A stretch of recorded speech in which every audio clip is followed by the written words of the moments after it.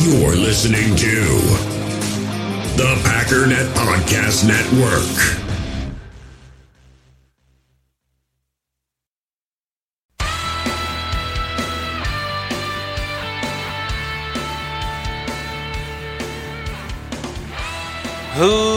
Ladies and gentlemen, welcome once again to the Packernet Podcast. I am your host and resident fanalist, as always, Ryan Schlip. Check us out online, packernet.com. Find me on Twitter, pack_daddy. Lots and lots and lots of stuff to talk about. I don't know how many things we're going to get to. I suppose that would make it a normal day. I'm going to start talking about one thing, and then if there's still more time, I'm going to move on to the next thing. We're going to do that for about 45 minutes to an hour, and then we're going to call it a day. Because there's too much. There's too much. I am so mad that I have, a life. It's times like this I really, really, really wish I didn't have a job. I haven't really felt like this since, my freshman year of college, when, I'm pretty sure Facebook just came out within a year or two, because you had to be in college in order to have a Facebook account. The only way you could sign up is if you had a .edu address, so look it up, it's a real thing. But when it first came out, all I remember is it was like a wall thing, and it didn't automatically update, so you just sit there and hit refresh, because all the plans that you made and all the messages you sent out, what are you doing tonight, man? You want to go do something? What's going on? You didn't know if somebody sent you, so you just refresh, and then you sent out 10 messages, so I'm making excuses for why I just sat in my room and clicked refresh all day, but I promise you, I had a couple friends, and there was a reasonable expectation that somebody was going to be talking to me in the next few minutes. But that's kind of how I feel now. I forget that I haven't looked at my phone in about 2 minutes, and just this feeling of horror that maybe the Packers did something big, and I missed it. I don't know how you can really miss it. You just see it a little bit later, but it's going to be kind of like I missed it. But fun times. Before we jump into all that, though, as has been my common plea over the last few days, week, whatever, if you've got a minute, if you're using iTunes, if you wouldn't mind leaving a rating and review, I've got, 15 more to surpass the Aaron Nagler thing. Not the one he's currently doing, but the one he doesn't do anymore that's just sitting there not recording anything. I'm almost past that one, and then 15 more will tie me currently with Pack-A-Day. After that, we can talk about the additional 150 to 200 or so that I need to catch up to Bukowski. But we'll cross that bridge when we come to it. But if you got a minute, and if you don't have iTunes, don't want to download iTunes, because I can't even get myself to download iTunes because it's just a massive thing that I'm never going to use and don't want to bog down my computer, you can head over to Stitcher and find the Packernet Podcast there. Bottom right-hand side, somewhere there's a small print says leave a review. If you wouldn't mind doing that, it would be very much appreciated. And, I'm not asking this for my own vanity. I don't like asking for things ever. But my single goal in this offseason, and probably should be my goal forever, is to grow the podcast. And the easiest way to do that is when somebody searches for Packers Podcasts and they go to iTunes, it's just there. Right now, with almost every single podcast app or whatever I put on my phone, if I type in Packers in the podcast thing, I got to scroll kind of a long way before I find my podcast. I don't know exactly how they go about ranking them, but I do know that ratings and reviews are a big part of it. So that's sort of my big goal, is to try to get that up. Most podcasts ask for it. I never really have. I'm going to start chewing your ear out about it. So I apologize, but it's just going to be one of those things we're all just going to have to deal with. And I'll tell you what, if we get to 80, I'll give you a 1-week reprieve where I won't ask about it. So get me to 80, and I'll be quiet for a little while. Otherwise, if you have any questions for the podcast, 608-501-0718. If you'd like to call in and get something off your chest, get your opinion known by the masses, that number is 608-501-0718. So for questions, it's 608-501-0718. Call into our Grind My Gears line at 608-501-0718.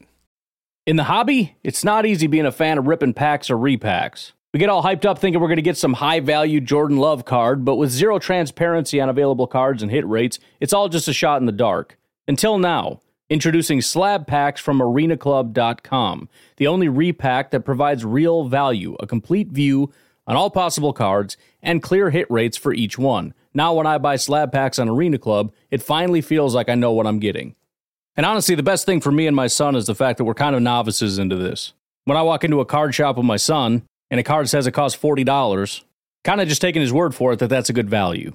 So I appreciate the transparency on grading, as well as just getting excited about seeing what you could potentially get. Right now, you can get 10% off your first purchase by going to arenaclub.com/packdaddy. Wow, that's crazy offer. 10% off a $400 slab pack. That's $40 right there. Anyways, that's arenaclub.com/packdaddy for 10% off your first purchase. So I guess we'll start with the 3-ton Stegosaurus in the room. And let me start off on a positive note and say, first of all, congratulations to Antonio Brown, because I never in a million years thought he would have been able to do that. He said he was going to do it. He always felt in his mind he knew he was going to do it. I think there's a good chance had he handled things differently, he would have more money. In fact, it's already being reported the Bills are offering more. But it was very important for Antonio Brown. It's important for him to feel like he's in control. And I want to touch on that a little bit. I don't want to get too philosophical or preachy about it, but I think it's important because it's why I've been talking so much about the locker room with the Packers. But for Antonio Brown and for certain people, there is just this feeling that teams, owners, coaches, whatever, are trying to own you, trying to control you, trying to dictate to you, trying to do these horrible things. And your job as a man and as a person is to stand up and say, you're not going to do anything, I control my own destiny. And there's an element to that that's respectable. And again, kudos because he did it. The man got paid. He's in a city he loves. He's in a playing for a team he loves, for a coach apparently he seems to respect. We'll see how it goes. But good on him, because he did it. He did exactly what he wanted, the way he wanted to do it. He lived like a goof in the offseason. He completely torpedoed his old team as well as another team. And within, 48 hours was it? The man had a deal. It was in place. He basically just did whatever he wanted on his terms. Beyond that, I've got to give a shout out to Gruden and the Raiders. Because, I've been saying this for a while. We can talk about how dumb the man is, but let's see what he's able to do. We can see that he's blowing it up, but let's see what happens when he tries to rebuild it. What I witnessed was a man who offloaded Amari Cooper and got a first-round pick, and then went out and got Antonio Brown for, what was it, a third and a fifth? Are you kidding me? Now, granted, Antonio Brown is older, but I don't know if he's even going to be more expensive, because Amari Cooper's due a contract. I find it very hard to believe that the Dallas Cowboys are willing to give up a first-round pick, but there isn't a single team in the NFL that's willing to pay this man $17-18 million.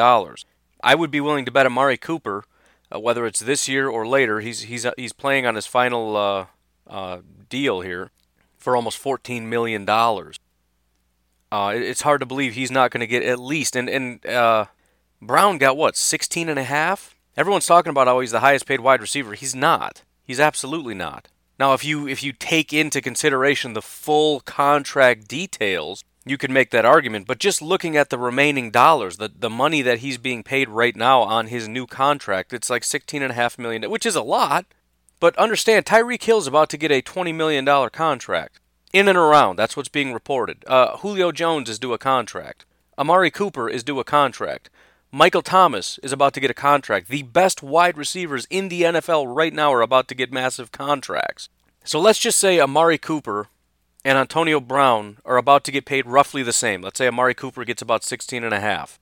Gruden exchanged Amari Cooper, a third and a fifth, for Antonio Brown and a first. What kind of ridiculous wizardry is that? And again, we can harp on Antonio Brown's age, and we'll see what happens in that locker room, and it's something we got to keep an eye on. But if everything just stays kosher, if everything just stays fine, and he goes out and plays like he did in Pittsburgh, I mean, he's playing for 4 more years? 3 more years? It's 3. Amari right now this year, he's 24, but he's playing in his 25th year. He'll be 25 this year. So 25, 26, 27. I mean, I don't know, man. That's a pretty incredible deal. And again, we got to monitor it. Antonio Brown could completely fall off. His production could tank. His attitude could be horrible. I mean, you could see how Coach Gruden and Antonio Brown could kind of battle it out a little bit. But it's hard at this particular point in time to say that was a bad deal. This looks incredible. But overall, for the sake of the NFL, for the sake of teams and everything else, I don't like the precedent that's being set by Antonio Brown. First of all, I don't like his outlook and the way he's viewing the situation. He's not a victim in this. The man signed a contract. Beyond that, though, he's super obsessed, and a lot of these guys are, with individuality. I want to be me. I want to do what I want to do. Beyond the obvious of how selfish that is, that's just not how stuff works. And just because people want you to sacrifice a bit of your individuality doesn't mean that anybody's trying to control you. That's just the way life is.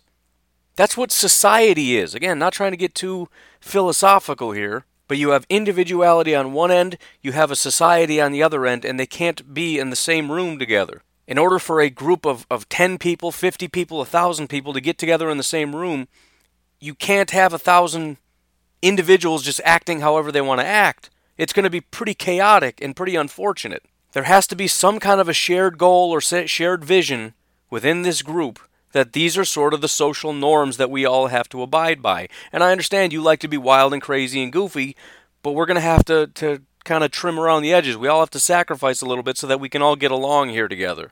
I think I've used this analogy before, but it's kind of like, if you want to know the difference or what I'm talking about, if you have, little kids, let's say you take the day off on a random Wednesday and you go somewhere with your wife and kids during the day, and it's nothing but super little kids and stay-at-home moms and old people at a park somewhere, you're probably going to feel very at ease because nobody is going to be very threatening. Nobody's going to be acting out of turn. If your kids are playing in the park and you've got some other kid that comes up and starts like twiddling with your kid's hair, the mom is going to run up and go, no, don't do that, and pull your kid away. Now, why would she do that? Why is she stifling her kid's individuality? She's doing it because as a community, if we're going to have a shared park where everybody can come and be comfortable and function as a society, she has to stifle her kid's individuality in that moment. It's the same on a team in a locker room. We have a shared goal and a vision, and yes, it's set by somebody above you. And it may not be your goal, and it may not be your vision, and it's definitely not going to be about you, Antonio Brown. The team is not going to come together and say, what can we do to make Antonio Brown's life better today? It's about the team. It's about the Raiders. It's about the Steelers. It's about the Packers. This is how we act in the locker room. This is how we act in meetings. This is the time I expect you to be here. You need to be on time. This is the attitude I expect on the football field. This is the kind of demeanor. This is this and this and this and this. And yeah, it's a bunch of rules, but it all serves a purpose, and the purpose is ultimately for the sake of the team, but it's also for you. And he doesn't get that. I respect the amount of work that he's put in. But the success he's had has had a lot to do with the structure that he was put in with the Pittsburgh Steelers. The amount of work that was demanded of the people around him helped to amplify his own ability and make him the money that he's made. But he doesn't care because he doesn't see that. He's being entirely selfish. And beyond that, the reason I don't want a guy like that in my locker room, even if he goes out and plays or whatever, is because that sort of mentality and philosophy that he ascribes to, which is false and incorrect, I can't let him talk to the young guys. I don't want young guys coming in here and saying, you know what, you just need to be you, man. You just need to do what you need to do. You just need to focus on you. Don't ever let anybody tell you what to do. You just go out there and win and get your money and get yours. No. That is exactly the toxic kind of environment the Packers had in the locker room last year, and we can't have people doing that anymore. When you leave here and you go to your house, you do what you want to do for you. When you step onto this football field, your focus is on the Green Bay Packers. Your focus is on the Packers, on the team, on winning. Your focus is on listening to your coaches, on growth. Your focus is your teammates. How do you make your teammates better? The last thing you need to worry about is your individuality, your ability to express yourself on the field. I want to wear purple shoes. I don't care, dummy. Put on the shoes I tell you to put on and go run a route. He's a child. And again, all the respect in the world. He did it his way. He got what he wanted. I despise that way of thinking by him and by everybody else who has it. Now listen, let me put this caveat out there. I put Le'Veon Bell in a different category. People that are fighting the franchise tag is a little bit different situation. Antonio Brown agreed to a contract, and the Steelers agreed to a contract that was beneficial to Antonio Brown and was absolutely devastating to them at this point in time because he's leaving. The Steelers are in a very bad situation. They're paying like $20 million for a guy that's not on their team. The Steelers did right by him, and he did wrong by his team. Now, I understand why can't I think of it? Franchise tag. It's a franchise tag. For crying out loud, it's called a franchise tag. It's a tool that's been given to teams and technically football players all ascribe to it, they agree to it, whatever. But there's a difference between me signing a contract and me and you agreeing, okay, I'm going to play for 4 years and these are the guaranteed terms and these are all the terms and I've signed my name on it, and a team coming out saying, boom, you're franchised. Now, there still needs to be a signature at the bottom, but the problem is I can't say no thank you to the franchise tag and then go be a free agent. I can't. That's a situation, and yes, considering, I mean, if it was baseball or something, it would be a little bit different. Considering how short the lifespan is, you start looking at guys like running backs who have a very limited shelf life. Dude, you put a franchise tag on me, I'm done. You look at Le'Veon Bell, he's got a very short shelf life. He's already got some injuries racked up, some knee problems. He's only got a little bit of time. If he plays on that franchise tag like Earl Thomas and gets hurt, it could really damage his ability to go out and perform.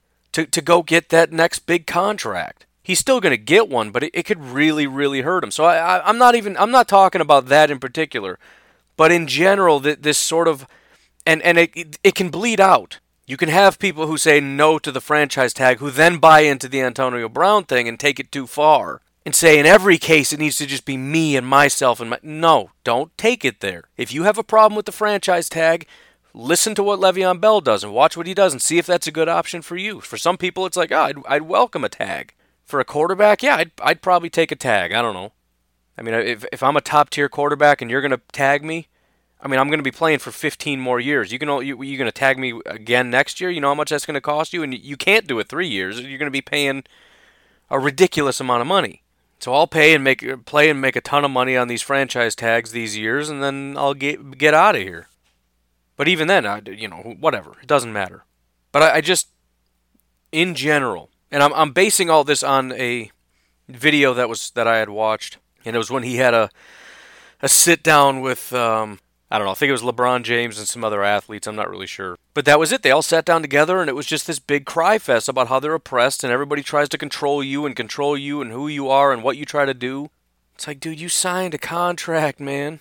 But I don't know, man. Some people just, they can't handle that. But bottom line is, I don't want that in Green Bay, and I just want to, for the billionth time, say that, but also understand why.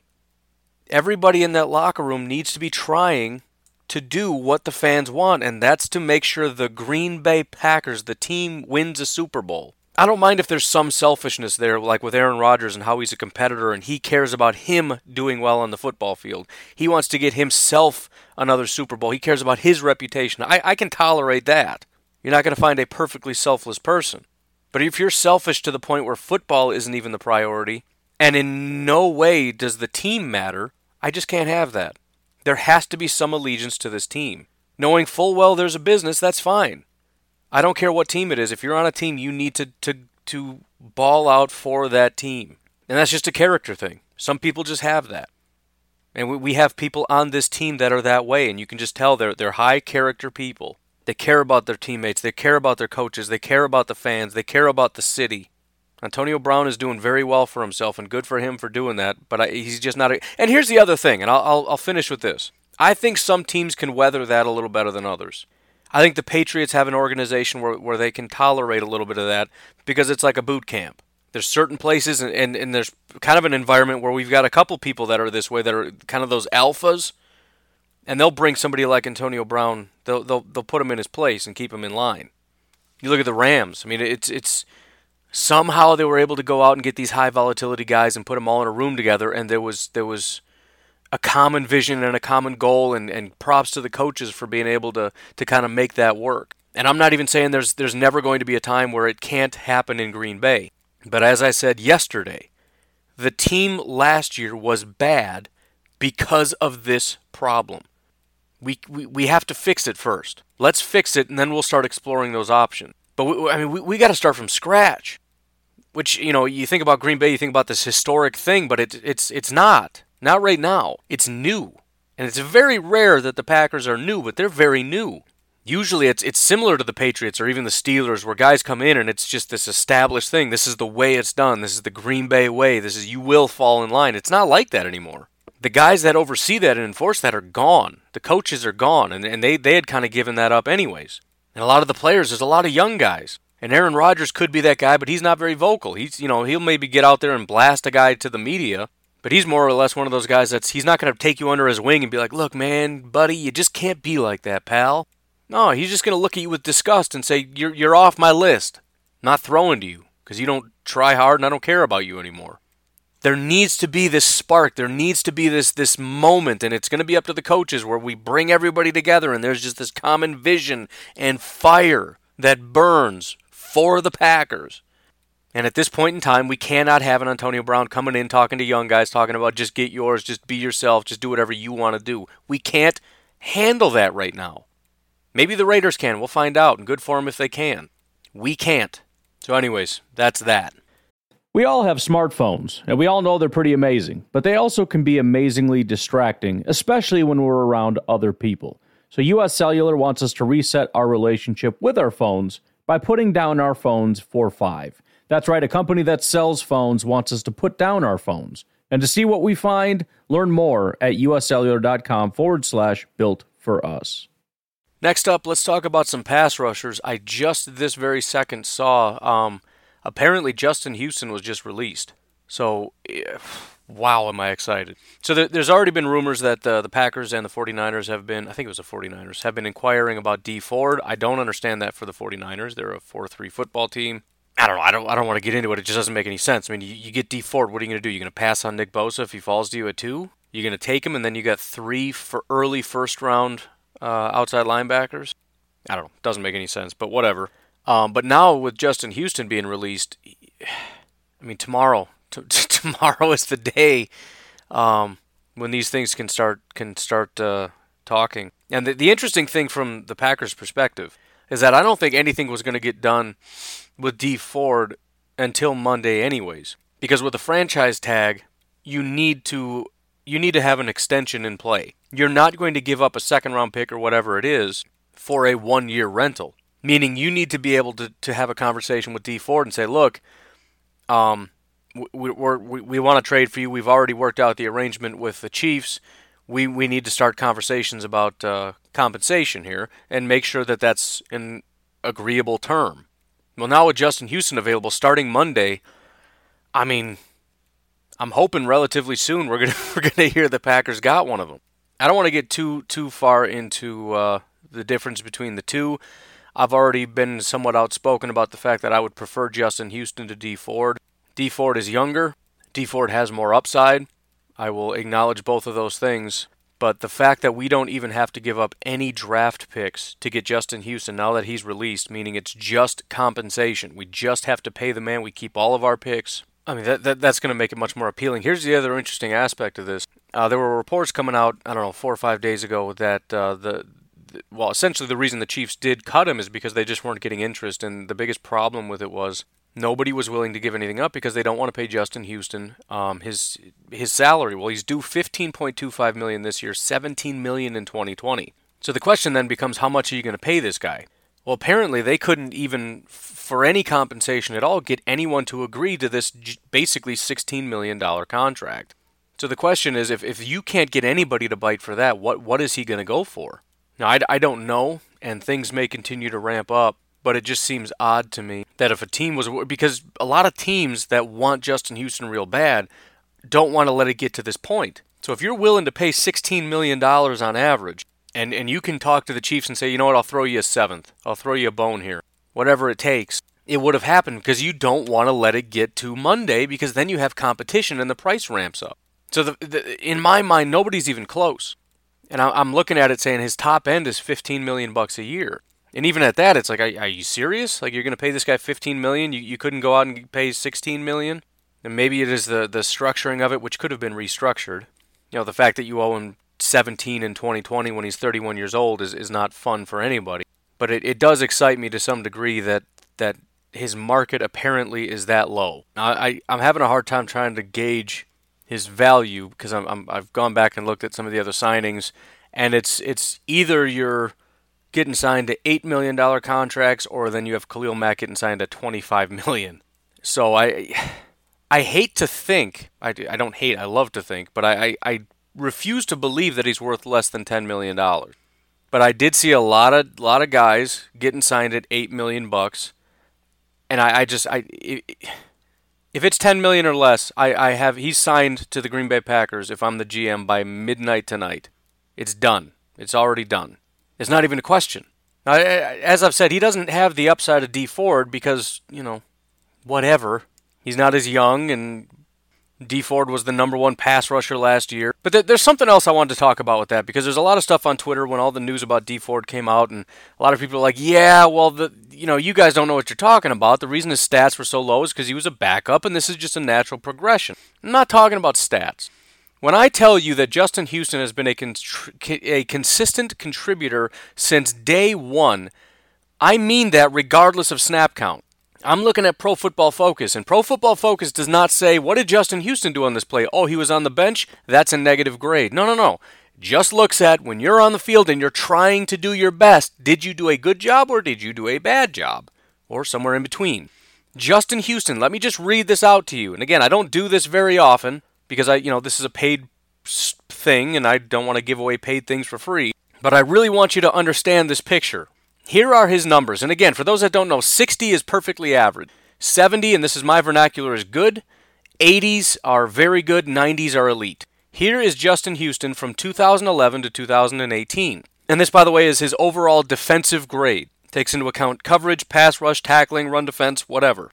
Rookie year, 754 snaps, he was average. 63.9. Starting in after that year, 81.6. That's very good. Next year, 90.2, 90.4, 91.5. 3 years where he was graded as elite. 2016, he was 75.3. That's good. 2017, 78.8. That's good. 2018, 85.7. If he's declining, I don't know where. It was his best year since 2015.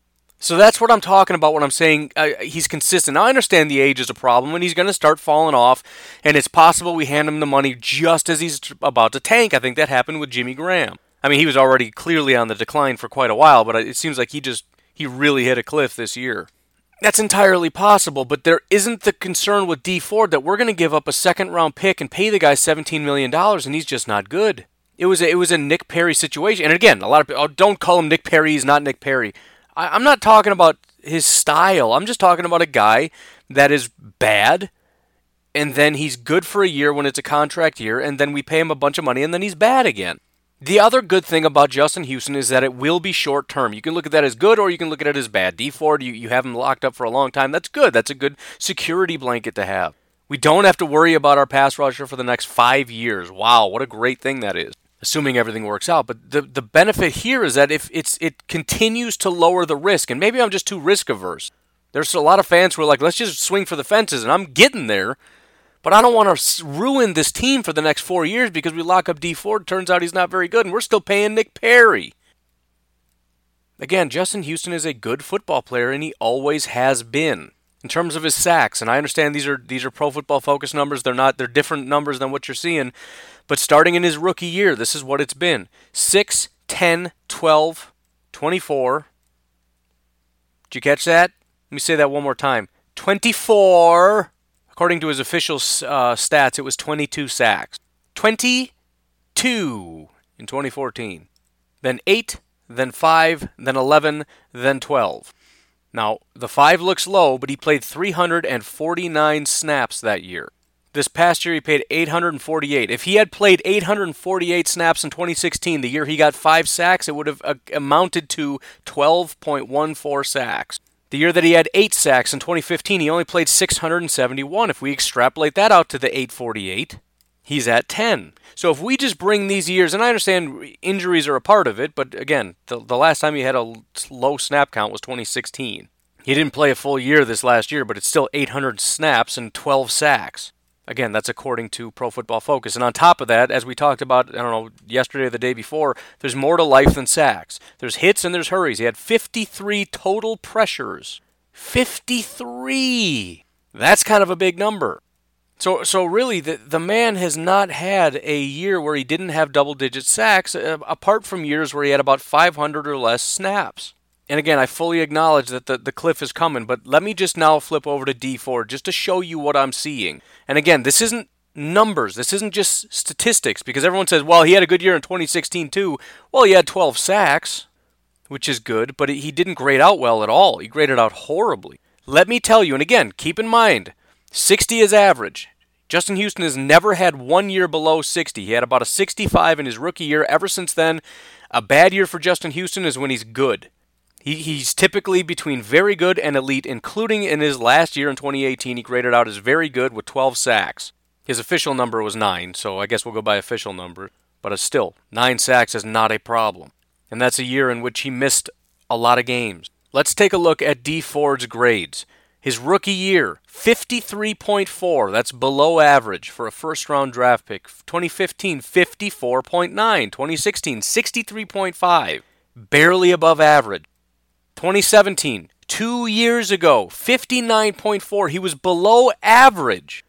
In a contract year in 2018, 87.7, best pass rusher in the NFL. By the way, his coverage grade is below average, his tackling grade is average, his run defense is average. But he had an elite pass rush grade. Do you understand my concern here? The guy has never been good in coverage. The guy has never really been a good tackler. The guy has never been good in run defense, including 2018. And he's never been a good pass rusher except once. One time. That was this last year. Yes, I'm nervous. It's possible that he just turned a corner as a pass rusher. Justin Houston's better against the run. Justin Houston's a better tackler. And by the way, Justin Houston was also a very, very good outside linebacker. It's not like you either pick second-round pick and $17, $18 million for Dee Ford, or you get some bum named Justin Houston. Let me remind you once again, looking at the overall defensive grade, Dee Ford ranked 11th as an edge rusher. Justin Houston ranked 12th as an edge rusher. So let me ask you this. You can have the number 11 pass rusher in the NFL last year for a second-round pick, $18 million a year, and a ridiculous amount of risk. Or you can have the 12th best edge rusher for $9.5 million over the next 2-3 years, and it doesn't cost you a single draft pick. Is there anybody out there within the sound of my voice that thinks maybe Justin Houston isn't the worst option? By the way, neither of these guys are very good at anything but rushing the passer, which is fine. I can deal with that considering our need. But if we just run through this real quick, looking at run defense between the two, Dee Ford was the 67th best run defender. Justin Houston was 93rd. I know, I said Justin Houston's typically better. He wasn't very good outside of being a pass rusher this past year. So he looked pretty similar to Dee Ford, but he's got a body of work. That's kind of what I've been trying to get across. He has got a body of work. Looking at coverage, Justin Houston was the 33rd best outside linebacker in coverage. Dee Ford was 73rd. So with both of these guys, primarily you're getting pass rushers. I just, again, and I'm not going to throw a fit if we end up getting Dee Ford. I'd be willing to bet the Packers want Dee Ford more than they want Justin Houston, because if they're willing to trade, which apparently they've reached out looking at that option of possibly trading, and for all I know, it's going to be done tonight, because they may want to get it done. Well, probably not, because, again, you got to negotiate the contract, but they may be hard on his heels, and they're not super interested in Justin Houston. I have no idea. But in my mind, an ideal situation, we pay Justin Houston $10 million or less. Again, it could be lower. I don't know what it's going to be. But just imagine for a moment if Nick Perry could get rejuvenated a little bit. And I know nobody's talking about Nick Perry other than let's get rid of the bum. But just bear with me for a moment. Nick Perry has never really been a good pass rusher. I mean, staying healthy has always been his biggest issue. 2016, he played 700 snaps. That was the most he's ever played. Justin Houston, he's got 2 seasons with over 1,000 snaps. His past year was 800. And in a usual season, he's playing more snaps than Nick Perry has ever played in the NFL. But Nick Perry, prior to 2018, was very, very good against the run. That's his whole thing. You get Nick Perry's strong side and Justin Houston off the other edge, the blind side. And then, again, we're still going to be hopefully drafting somebody. If we get a Brian Burns or something to be the next Justin Houston, I'm real excited about it. And yeah, we could say the same with Dee Ford again, but we're still talking about the limitations. Maybe we get a Justin Houston knowing full well the limitations with him and Nick Perry, and we get super aggressive and we go get a Josh Allen with the benefit of that being good pass rusher. I honestly don't know if he's as good a pass rusher as Brian Burns, but we'll table that. Very good pass rusher. Beyond that, though, very rarely do you see somebody with the amount of skill he has in coverage the versatility that a guy like that has. Now imagine being aggressive and getting a guy, and maybe you don't need to. It's been mocked before where a guy like Josh Allen falls to 12. I'm just kind of laying it out there because the more I look at Dee Ford, the more nervous I get. Everything I said to you is real. And even if he does come back and he gives us exactly what he did in 2018 for the next 3-4 years, we're getting a very good pass rusher and nothing else, which a lot of people I know are saying, I don't care, that sounds perfect. Please give me that all day, every day. Just bottle that up and rub it on my body because it sounds amazing. I get it. But we're paying so much for that. It makes me really nervous. There's very little risk with Justin Houston. If we're talking less than $10 million, don't think, just do. And then it's done, and it's over with. And if you structure that in such a way that, okay, we're talking about an average of $10 million a year, but maybe we're only paying him $7.5 this year. We've got $20 million still sitting there after the draft picks to go sign somebody. What's Earl Thomas going to cost? $11 million? $10 million? I mean, can you imagine a universe where we get Earl Thomas for 11, call it 12, for 12 and Justin Houston for 8, for the price of Dee Ford and no draft picks? In other words, significantly less than we could get Dee Ford for, we can get Earl Thomas and Justin Houston. And I've said on this podcast 1,000 times, it's not a grocery store. You can't just hand people money and say, okay, it's done, you're mine now. There has to be agreement. There's going to be a lot of competition. I get that. I'm just saying, as a strategy, if I had the option between the two, it's not even a question. You couldn't sell me on Dee Ford. You couldn't pay me to just say the words, I'd rather have Dee Ford than Earl Thomas and Justin Houston for the same amount of money, except Dee Ford's you're gonna have to pay out a bunch of money. I mean, we're talking about the possibility of swapping first-round picks as compensation for Dee Ford. Think about that. We're going to give up 12 and move back to, what is it, 28, 29 they own? I think it's like, whatever, who cares? No, I want 12. We need 12. That's our future right there. That's our future pass rusher. That's the guy we're going to have for 5, 6, 7, 8 years. I'm not giving that up for Dee Ford. No! Get out of my face! Every time I complete a rant like that, I just want to end it with the end of the Patton speech. All right, now you sons of you know how I feel. Such a great movie. And for the record, I absolutely saved that clip because I love that. As much as I rant, I gotta save that one. Then again, I got other save stuff I've never even used. Maybe I should take advantage of that at this moment. My knee. Nailed it. All right, we need to move on. Things have gotten out of control. Again, I'm not really sure how much time is going to be left, but I want to make sure I get this in here. It was also reported that the Packers are potentially interested in Mr. Mark Ingram. I've actually been wondering about this for some time. I kind of assumed it might not come to this just because there's a good amount of, I guess, mediocre talent at running back. And if we're just looking for depth, it's definitely an option. But, as I've said, you cannot go into the draft or into free agency, I suppose, with the mentality that we're definitely going to draft a running back. You don't know that. And it also frees up your abilities in the draft to where you don't have to reach on a running back. We can get other stuff. You know, if there's a linebacker available, if there's a wide receiver available, an offensive guard. But then also you look at the amount of running backs that are available. There's a lot of them out there. And they're not terrible. Mark Ingram is a good running back. He's not elite. He's not top tier. But you look at his contract. The guy signed like a 4-year. I don't know how many years, but it was a 4-year. It was a $4 million per year contract, and this was his last contract. So the point is, what is his value today? It's not $4 million. So I mean, if you look at Mark Ingram and what he's done with the Saints, he's been a productive back. So if the goal is to just try to shore up that additional spot, I don't hate that. I'm not sure it's my favorite option, but I don't have a problem, especially when we're talking about running backs, linebackers, guards, because we're talking about if you want to get top tier, we're talking, well, I shouldn't say top tier. Top tier running back could be a lot, but good productive running backs, we're talking are $10 million. Linebackers are $8 million. Guards pretty much in that same range. And if you talk about just productive guys that are kind of getting toward the end of their career, but they can still play, there's still some tread on the tires, I mean, you're getting them for $2, $3, $4 million.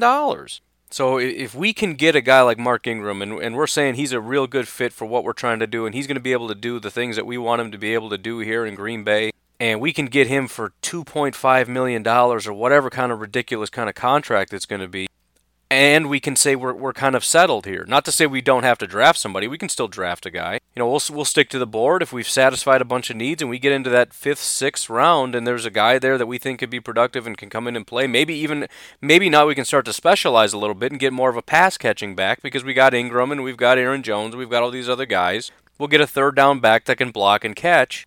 It just frees up a lot of options. So I don't hate that in general, whether it's Mark Ingram or somebody else, just hearing the Packers are in the conversation. I think in terms of what we should take from that isn't necessarily that we're going to get them. I think a lot of this is not even that we're being lied to, but it's anytime you get a tiny fraction of information, and that's all we're seeing. We're seeing just little flickers behind a curtain. So when somebody sees a flicker or hears, hey, the Packers called on Mark Ingram, it's like, whoa, they're targeting and they're trying to get him, man.